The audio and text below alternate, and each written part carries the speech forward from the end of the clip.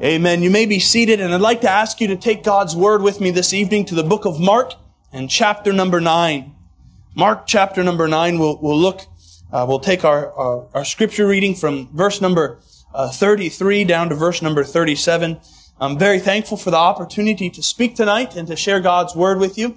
And the passage of scripture we look at tonight, I hope, is a blessing. It's about serving.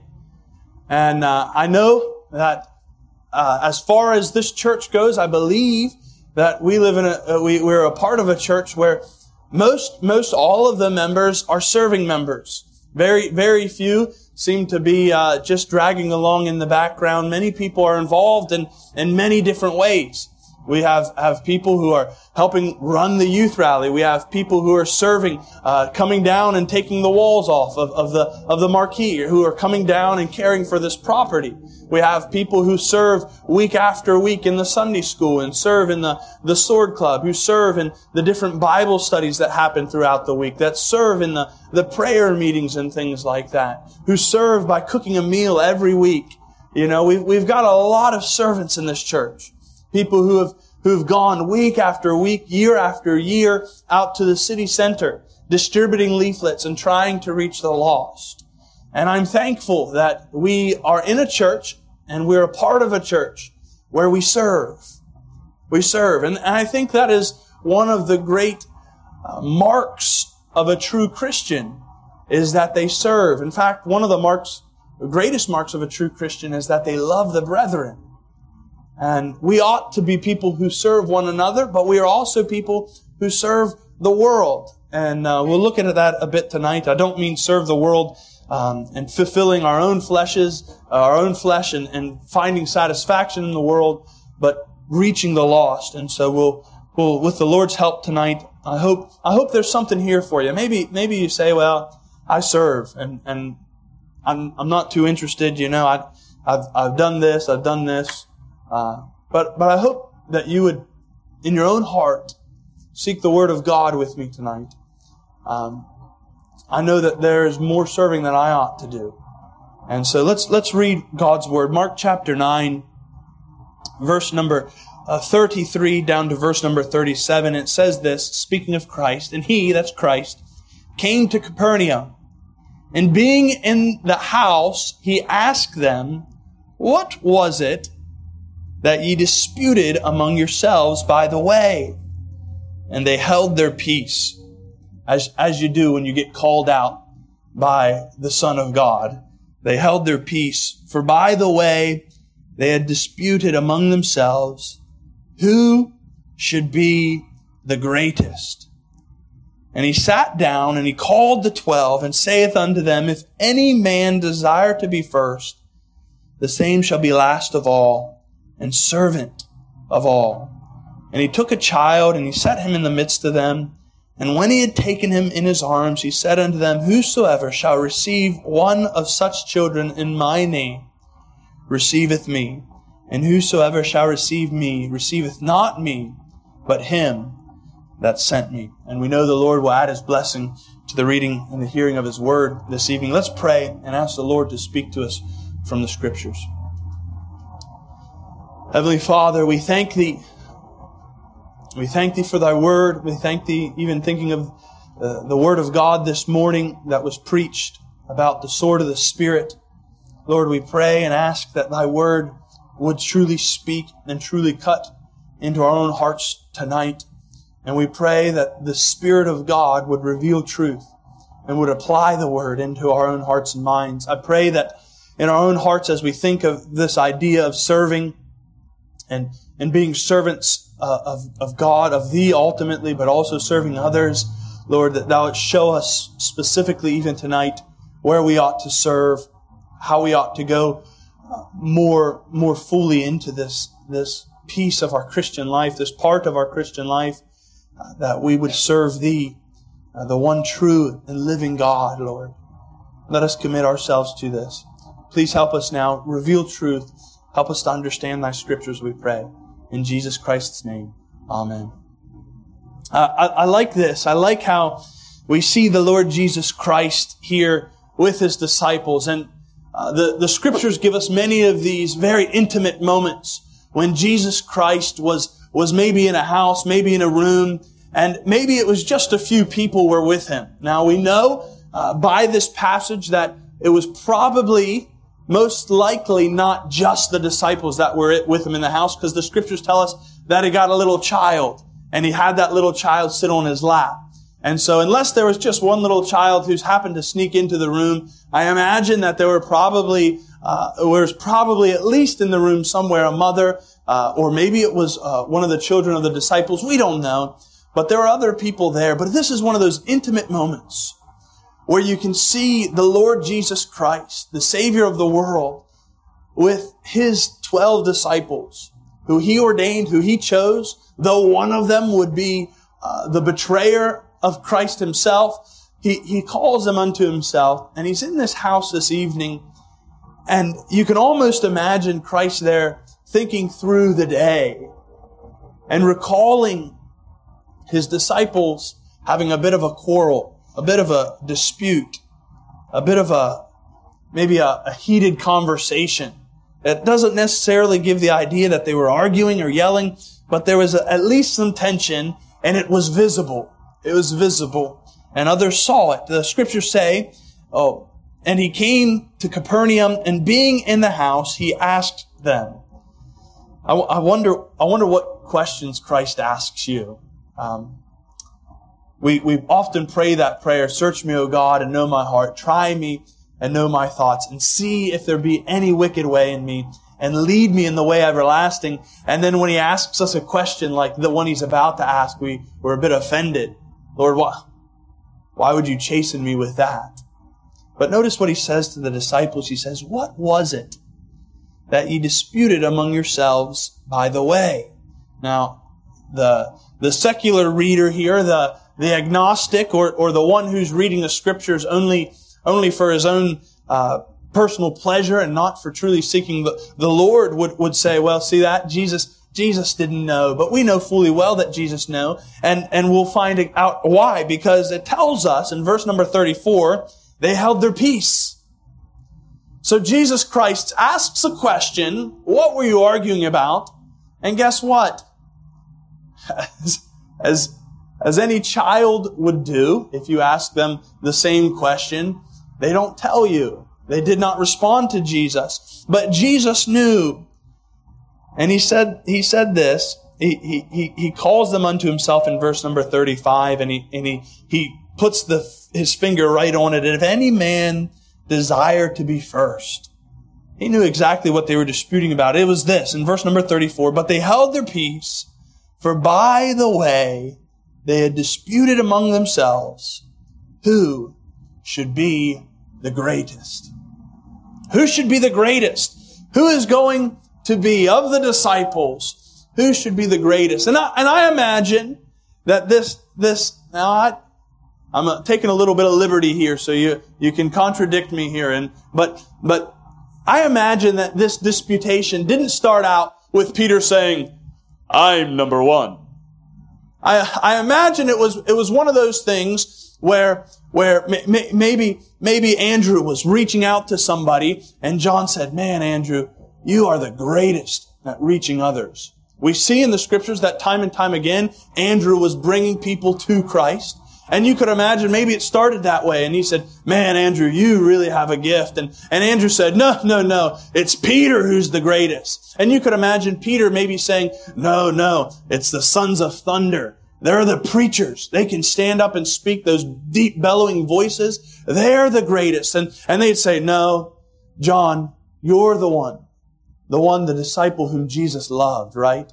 And you could see this disputation amongst them. I imagine maybe they were pointing at one another. But as anyone who has a friend who strokes your ego a bit, you could imagine as they went around in that way, all of their prides might have been, yeah, you know what? I am pretty good at reaching others, aren't I? You know what? I am the one who Jesus loves. Oh, we are brothers, and we really can preach. You can imagine that bit of pride, and maybe some of them, even in their own volition, saying, yeah, you notice, I really did the other day, I was having a conversation and I really did well with it, didn't I, And you can see the tension there. It's a tension that maybe even amongst themselves, they didn't realize. I wonder how many conversations, you think of your own conversations where maybe you compliment somebody, but even in complimenting somebody, you are hoping for something back in return, or you're feeling a bit of pride, or you're stroking your own ego in all of that. We've all been there. I would be dishonest to say that I haven't complimented somebody hoping for a compliment in return. We do that. Why? Because we're prideful and we want to be the greatest. In fact, we live in a world today that is consumed with being the greatest footballer, the greatest prime minister, right? We just had no, I'm just kidding. The greatest singer, the greatest musician, the greatest preacher.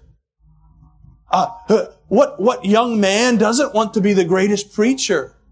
I like to consider myself young, but what person doesn't want to be someone who someday reaches millions and millions like the Wesley brothers or Whitfield, or who doesn't become the father of modern missions, William Carey, right? Who doesn't want to be one of these great figures in history? Someone, who totally changes the world. We all desire that. And maybe your desire of greatness is probably not the same as my desire. Maybe you want to be the greatest technician of some sort, the greatest engineer, the greatest designer. I don't know what you want to be great at. Maybe you just want to be a great friend. I don't know. But in our hearts, mankind is prone to pride. And I think it's something that is safe to say we all struggle with. It comes in lots of different forms, in lots of different packages. Sometimes it comes in false humility. Sometimes it comes in an arrogance. Sometimes it comes in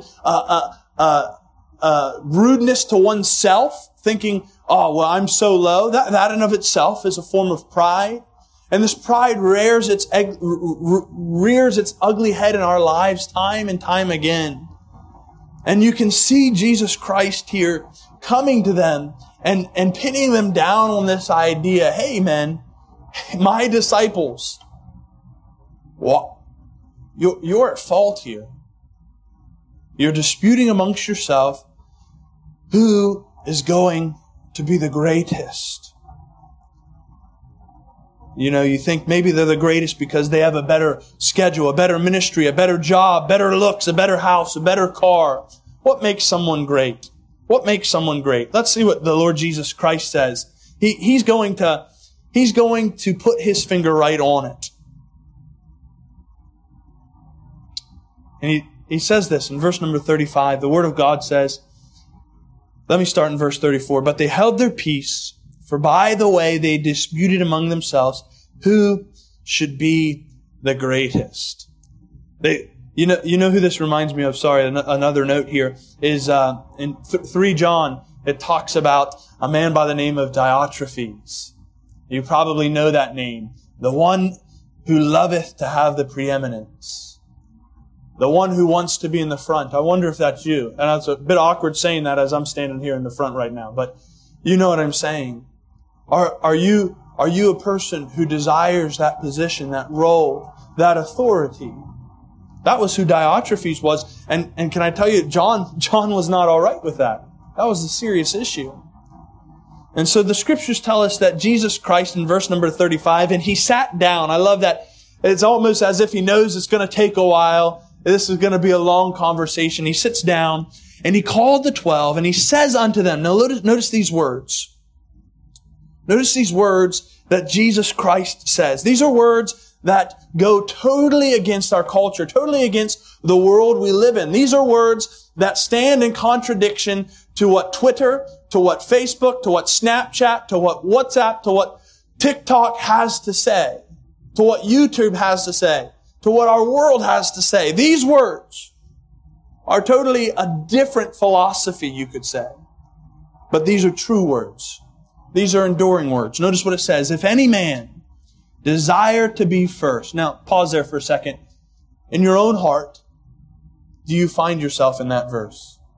If any man desire, if any woman desire to be first, can you find yourself there? Now here come the words of Christ, the advice of Christ. The same shall be last of all and servant of all.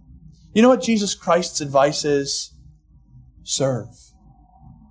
You want to be the greatest. You want to be the one at the top of the pyramid. Can I tell you the key? Serve. Serve. Be servant of all. These are words that are very simple. They're simple for me to say. They're simple for us to understand. Serve. We go to a restaurant, we sit down, we order our meal because somebody comes and serves us. Then they come and bring us drinks. They bring us something to eat. We understand the idea of service. We go to get our car washed and we want a good service. We want the servants there to do the job for us. We understand what a servant does, but here Jesus Christ tells us that if we are going to be great, if we are going to be first, then we must be servant of all. We must be last of all.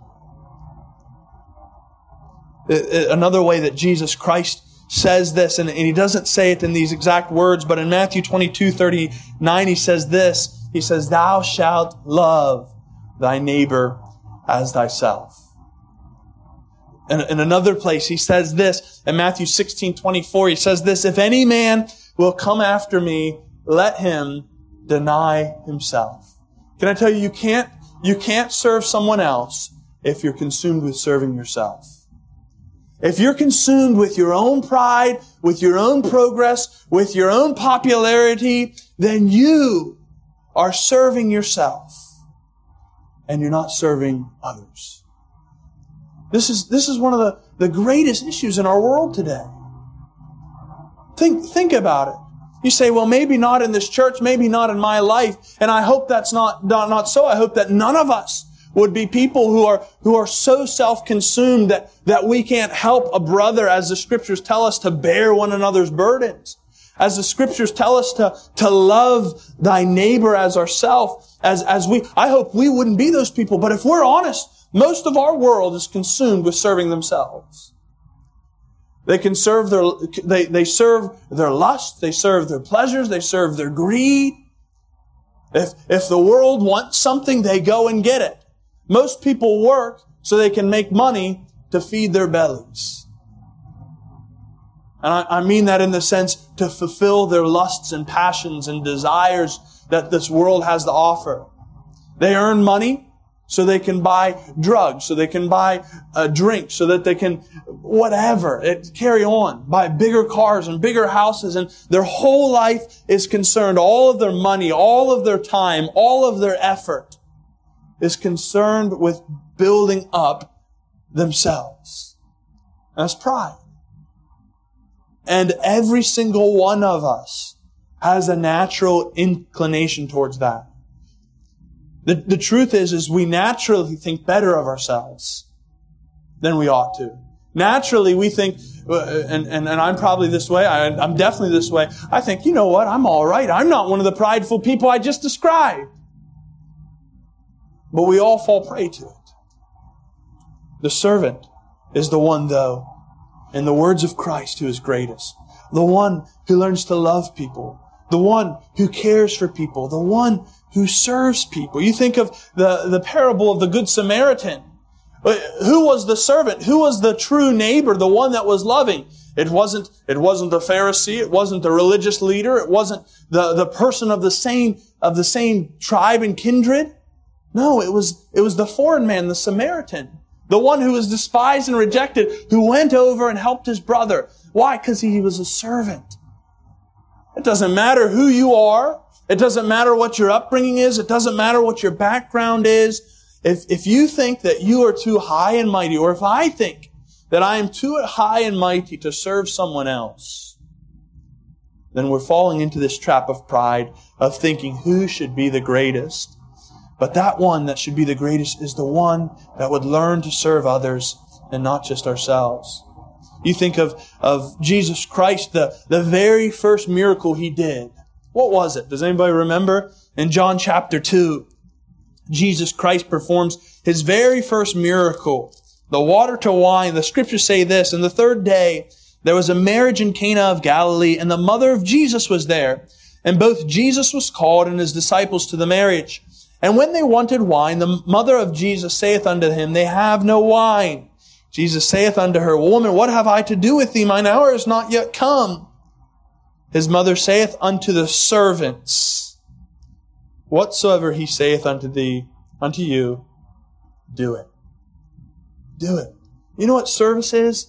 It's doing what God has asked you to do. Do it. One of our greatest issues, my greatest issues, is I hear God asking, but I don't do it. I know that God has commanded me to take the gospel message to the uttermost, but I don't do it. I know that God has required of me that I would study to show myself approved unto God, a workman that needeth not to be ashamed, rightly dividing the word of truth, but I don't do it. The scriptures tell me to love the brethren, but I don't do it. You know what service it is? Service is, it's doing what God has required of you. And if you're here under this marquee tonight, God has something that He requires of you. He does. He has something for your life. He has something He wants to do with you. I wonder, are you listening to Him and are you doing it? And as I said earlier, I believe that many of the people here tonight and in our church are doers. They are people who do serve. And I praise the Lord for that. But if He puts something on your heart, then do it. Do it. Hear the words of Jesus. Can I tell you, if Christ is not going to speak to you if you don't learn to listen to Him. Or maybe, pardon me, He is speaking to you, but many of us struggle to listen to Him. Those subtle promptings, those subtle whispers where the Spirit of God speaks and guides, and yet so often we don't listen. Do it. Serving often, at first seems nice. I remember when I started working at Chick-fil-A, and it was in the morning, things were nice and slow, and they were teaching me how to use the fryer and how to put the chicken down, and all those things were very nice. I was like, man, I'm pretty good at this. I can do this. And then lunchtime came, and chaos ensued. And there was people orders on the screen. The screen was turning from green to yellow to red to darker red, meaning that I was failing. There was chicken going every which way. Can I tell you, I was trying to serve people food, but guess what? It got hard. It got sweaty. It gets your hands dirty. It takes time. It takes effort. It's not an easy thing. At times serving gets challenging.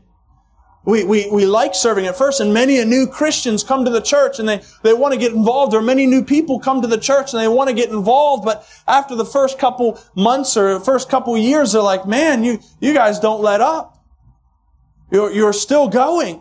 When is the break? When do we get the weekend off? When do we not have to keep going? Because there's a passion and a desire to serve. It gets hard. Serving's not always easy. Long hours, late nights, little pay. Serving others often costs you something.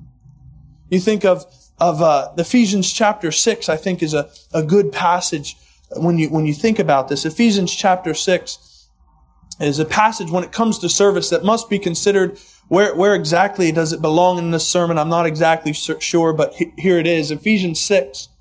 The Lord Jesus Christ, the Apostle Paul, through the inspiration of the Spirit, has written these words to the church in Ephesus, and he's just gone through what a husband ought to do and what a wife ought to do. He's gone through what children ought to do and what fathers ought to do. And now in verse number 5 of chapter 6, he comes to how servants ought to live. Now, he's specifically speaking to an earthly servant serving an earthly master, which most of us are in that kind of a role. Many of us work for someone else. Many of us might work for ourselves, but a lot of us serve someone else. Notice what he says, servants, be obedient unto them that are your masters according to the flesh, with fear and trembling, and singleness of your hearts. And then notice this, as unto Christ. Verse number 6, not with eye service as men pleasers, not just when they come around to look good, not just to stroke the ego of the authority, but as men pleasers. But what's it say? But as the servants of Christ, doing the will of God. You know, your service in your earthly job, your profession, whatever you do, whether that's working a grocery till or whether that's being an engineer, whether that's doing electrical work, whether that's building or cooking or whatever your job is, you and I ought to do it as servants of Christ. So in other words, we serve others, but as we serve others, even in the church or in the world, as we serve, it's as unto Christ. It's not for ourselves. See, often we serve, sadly, we most of us, when we serve, we don't serve as unto our authority, we serve as unto ourselves. I'm willing to serve that authority because he's going to write me a big paycheck at the end of the week. I'm willing to serve that authority, and when he comes around, I want to look good because I might benefit from that. As servants of Christ, doing the will, look at that, doing the will of God. And then it says those words, from the heart. We can serve with our hands, but I wonder, do you serve with your heart? The scriptures say that God loves a cheerful giver. Do you, as you serve, whether that's at a large factory or at a small place, as you serve, is it as unto the Lord? Notice this, verse number 7, with goodwill doing service as to the Lord and not to men. Now, that's bewildering to me because in verse 5 through 7, it's about servants and according to the flesh. In other words, earthly servants serving earthly masters. He speaks very little about how you serve your earthly master. And he says that all your service on this earth ought to be to the Lord. This is Christianity lived out in our daily lives. Now, I'm a full-time minister. Of course, what I'm doing is supposed to be unto the Lord. But the majority of the people here tonight aren't ministers. But every day you're serving others. Can I tell you, and can I ask you, are you doing it unto the Lord?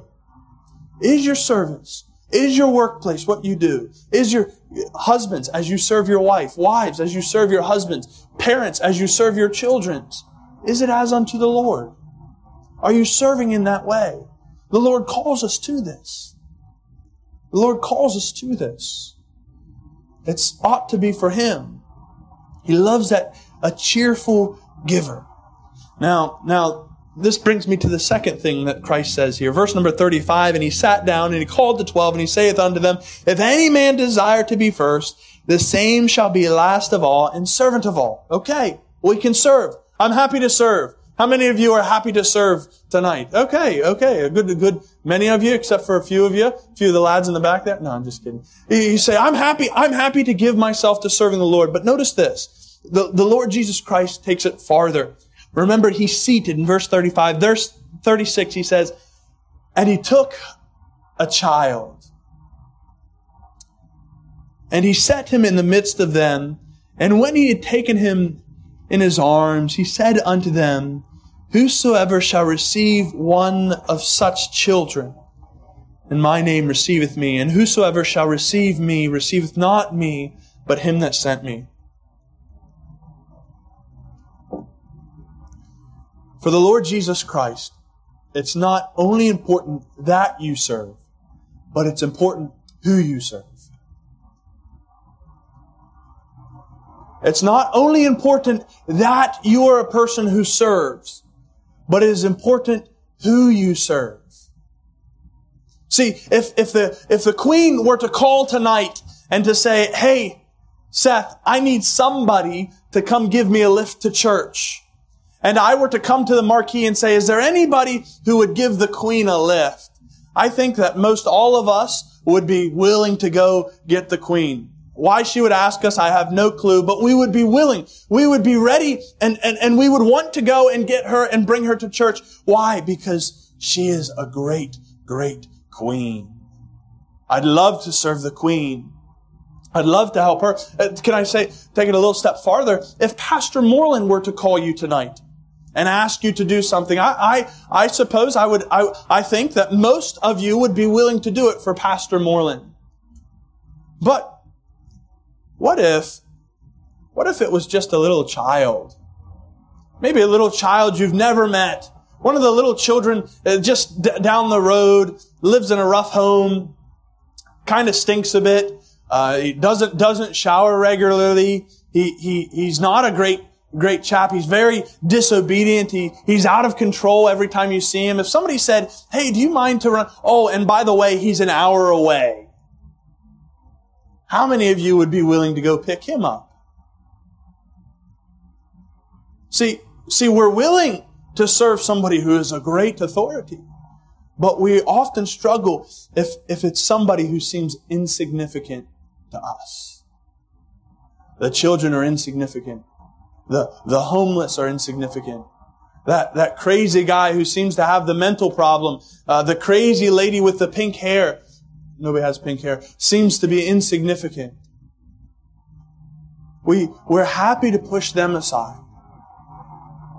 But I wonder if you, with the Lord Jesus Christ, see, the reality is the reason we would be willing to serve that little child is because as we receive that child, the Scripture says, we are serving the greatest authority the world has ever known. Greater than our queen. Greater than our pastor. As we serve a little neglected child, as we serve a broken homeless man, as we help the crazy lady who doesn't know what is difference between left and right, up or down, as we serve them, we are serving the great King of Kings and Lord of Lords. As unto Christ, Ephesians 6 said, right? As unto the Lord. I wonder if you are a person who serves the rejected, the downcast, the burdensome, the insignificance of this world. I wonder what kind of servant are you? You know, the Lord Jesus Christ loves those kind of people. He loves children. If you don't believe me, then maybe you haven't read this book. He loves those who are unlovable. If you don't believe me, go read about how he went to Zacchaeus, the guy who everyone despised because he was stealing from them. But Jesus Christ loved him. Think about how Jesus Christ comes to the broken and the maimed and the halt, and he loves them. He looks upon the multitudes and he's moved with compassion. He loves them. And guess what? He serves them. He serves them.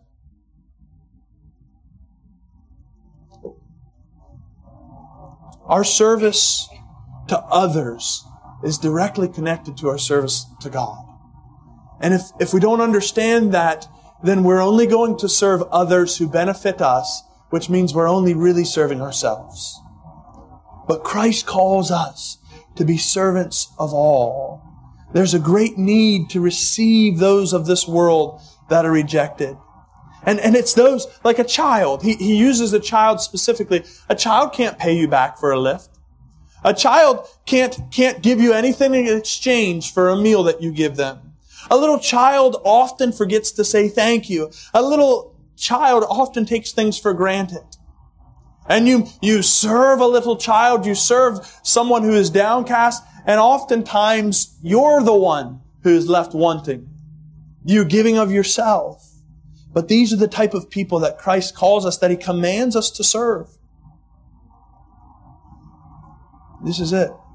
I think this is why one of the greatest things on planet Earth is motherhood. Fatherhood. When a woman gives her life to serving children, think of that. This is these verses in application.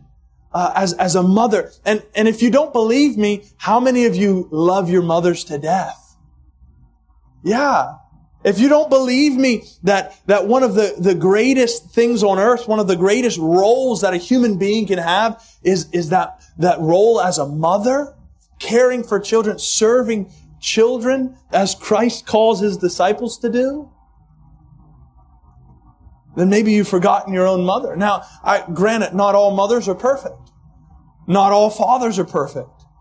But a mother or a father giving their lives to raise children changes a life. Jesus Christ loves children. He loves children.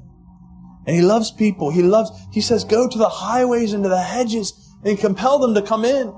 Go get the blind and the maimed. Jesus Christ didn't come to heal the sick or to heal the healthy. He came to heal the sick. He came to heal those that were lacking, those that were in need, those that were imperfect. If Jesus Christ was willing to serve them, so ought we.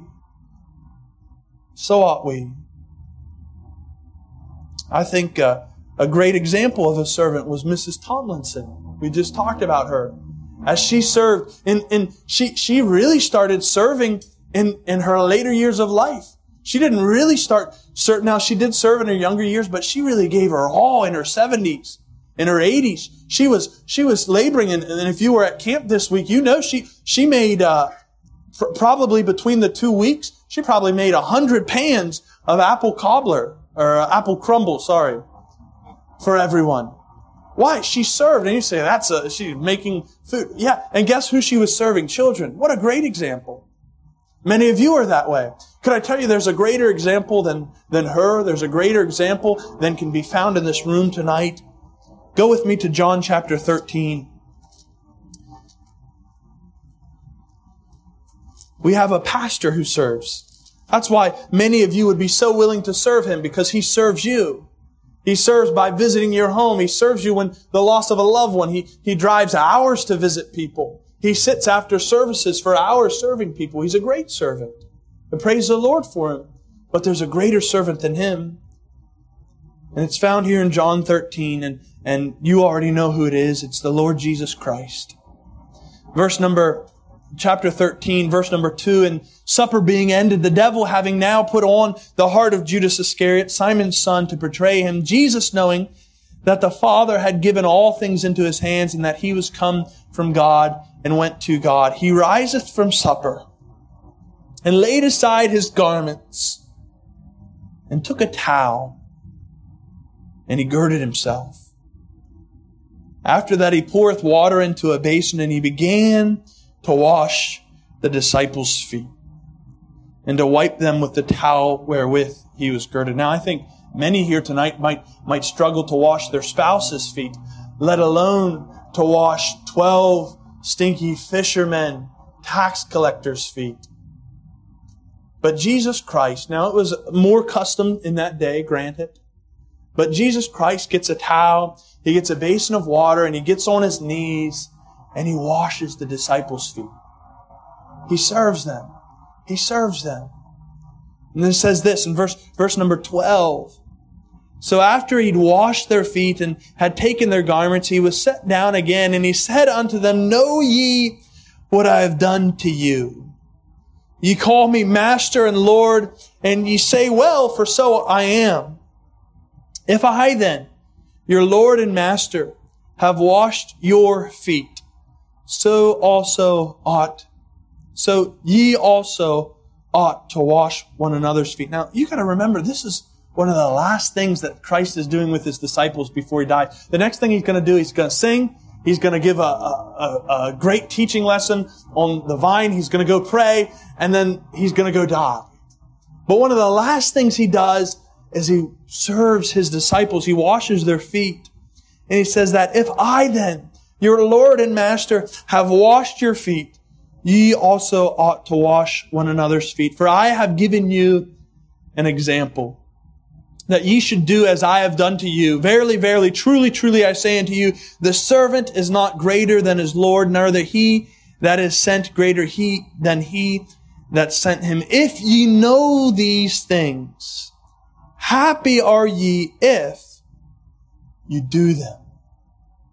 Remember, Jesus' mother said to the servants when he turned the water to the wine, do it. I wonder if you and I would be servants who do what God has called us to do. If we would be people who serve the brethren. I don't know what that looks like. Some of you are great cooks, and you serve in that way. Some of you are great cooks, and you haven't even allowed us to know that you can cook well. Hey, go after it. Do something. Serve. Some of you can fix a car. Serve. Some of you can help on the field. You can run a strimmer. You can shovel. You can rake. Well, serve. Some of the young people here tonight, I tell you this, some of the older people here tonight will never be great because you never learned to serve. That's what Christ said. Now, the goal, I'm not saying the goal is to be great, but Christ says, if you desire to be first, then learn to serve. And if you do that, in John 13 it says, happy are you. Can I tell you there's a joy in serving Jesus? No, don't get consumed with service towards the people. Remember that your service is as unto the Lord. It's to Christ. It's to Him. And Christ goes even farther. Sure, washing the disciples' feet was great, but Christ did a far greater service even than that. And the way He served you and I, and paying a price that you and I couldn't pay, and paying an eternal life sentence that you and I hope, would not want to pay. Jesus Christ served you by paying it on your behalf. He gave His life. He died and He took upon Himself your sin and my sin. And He served you. What an example. It's really, if you think about it, in light of that, and in light of the fact that Jesus Christ has given you eternal life, He served you in that way. He paid the price for your crimes, for my crimes, for our sins. He did the work. It really isn't that much that we might have to drive an hour to go get a stinky, sweaty, disobedient young boy and bring him to church, is it? That's a simple example. It isn't that much of a request that God would ask us to do the things that we do. I wonder, are you a servant? Do you serve? And who are you serving? Our service, I think if you read this passage, it says this: whosoever shall receive one of such children in my name receiveth me. And whosoever shall receive me receiveth not me, but Him that sent me. Can I tell you, this is a mark of your Christianity. If you're not serving, then you're missing this mark. You ought to bear this mark. You and I ought to, because if you receive children, then you are receiving Christ. If you've received Christ, then you and I ought to be willing to receive children. We ought to be willing to serve. It's not just that we serve, but it's who we serve. And I wonder tonight, who are you serving? If any man desire to be first, the same shall be last of all and servant of all. Let's pray. Father, we thank Thee that Jesus Christ has served us and given His life a ransom for many. We thank Thee that many of us, most of us here tonight, know that service that He did on the cross, we've accepted it and it is ours. We've accepted the gift of eternal salvation. But Lord, teach us to serve. Teach us to be men and women who serve. Maybe that service is on our knees in prayers. Maybe it's in a bed in prayers. I don't know. Show us how we ought to serve. Put your finger on it tonight and let us be people who serve all. We pray these things in the Lord Jesus Christ's name.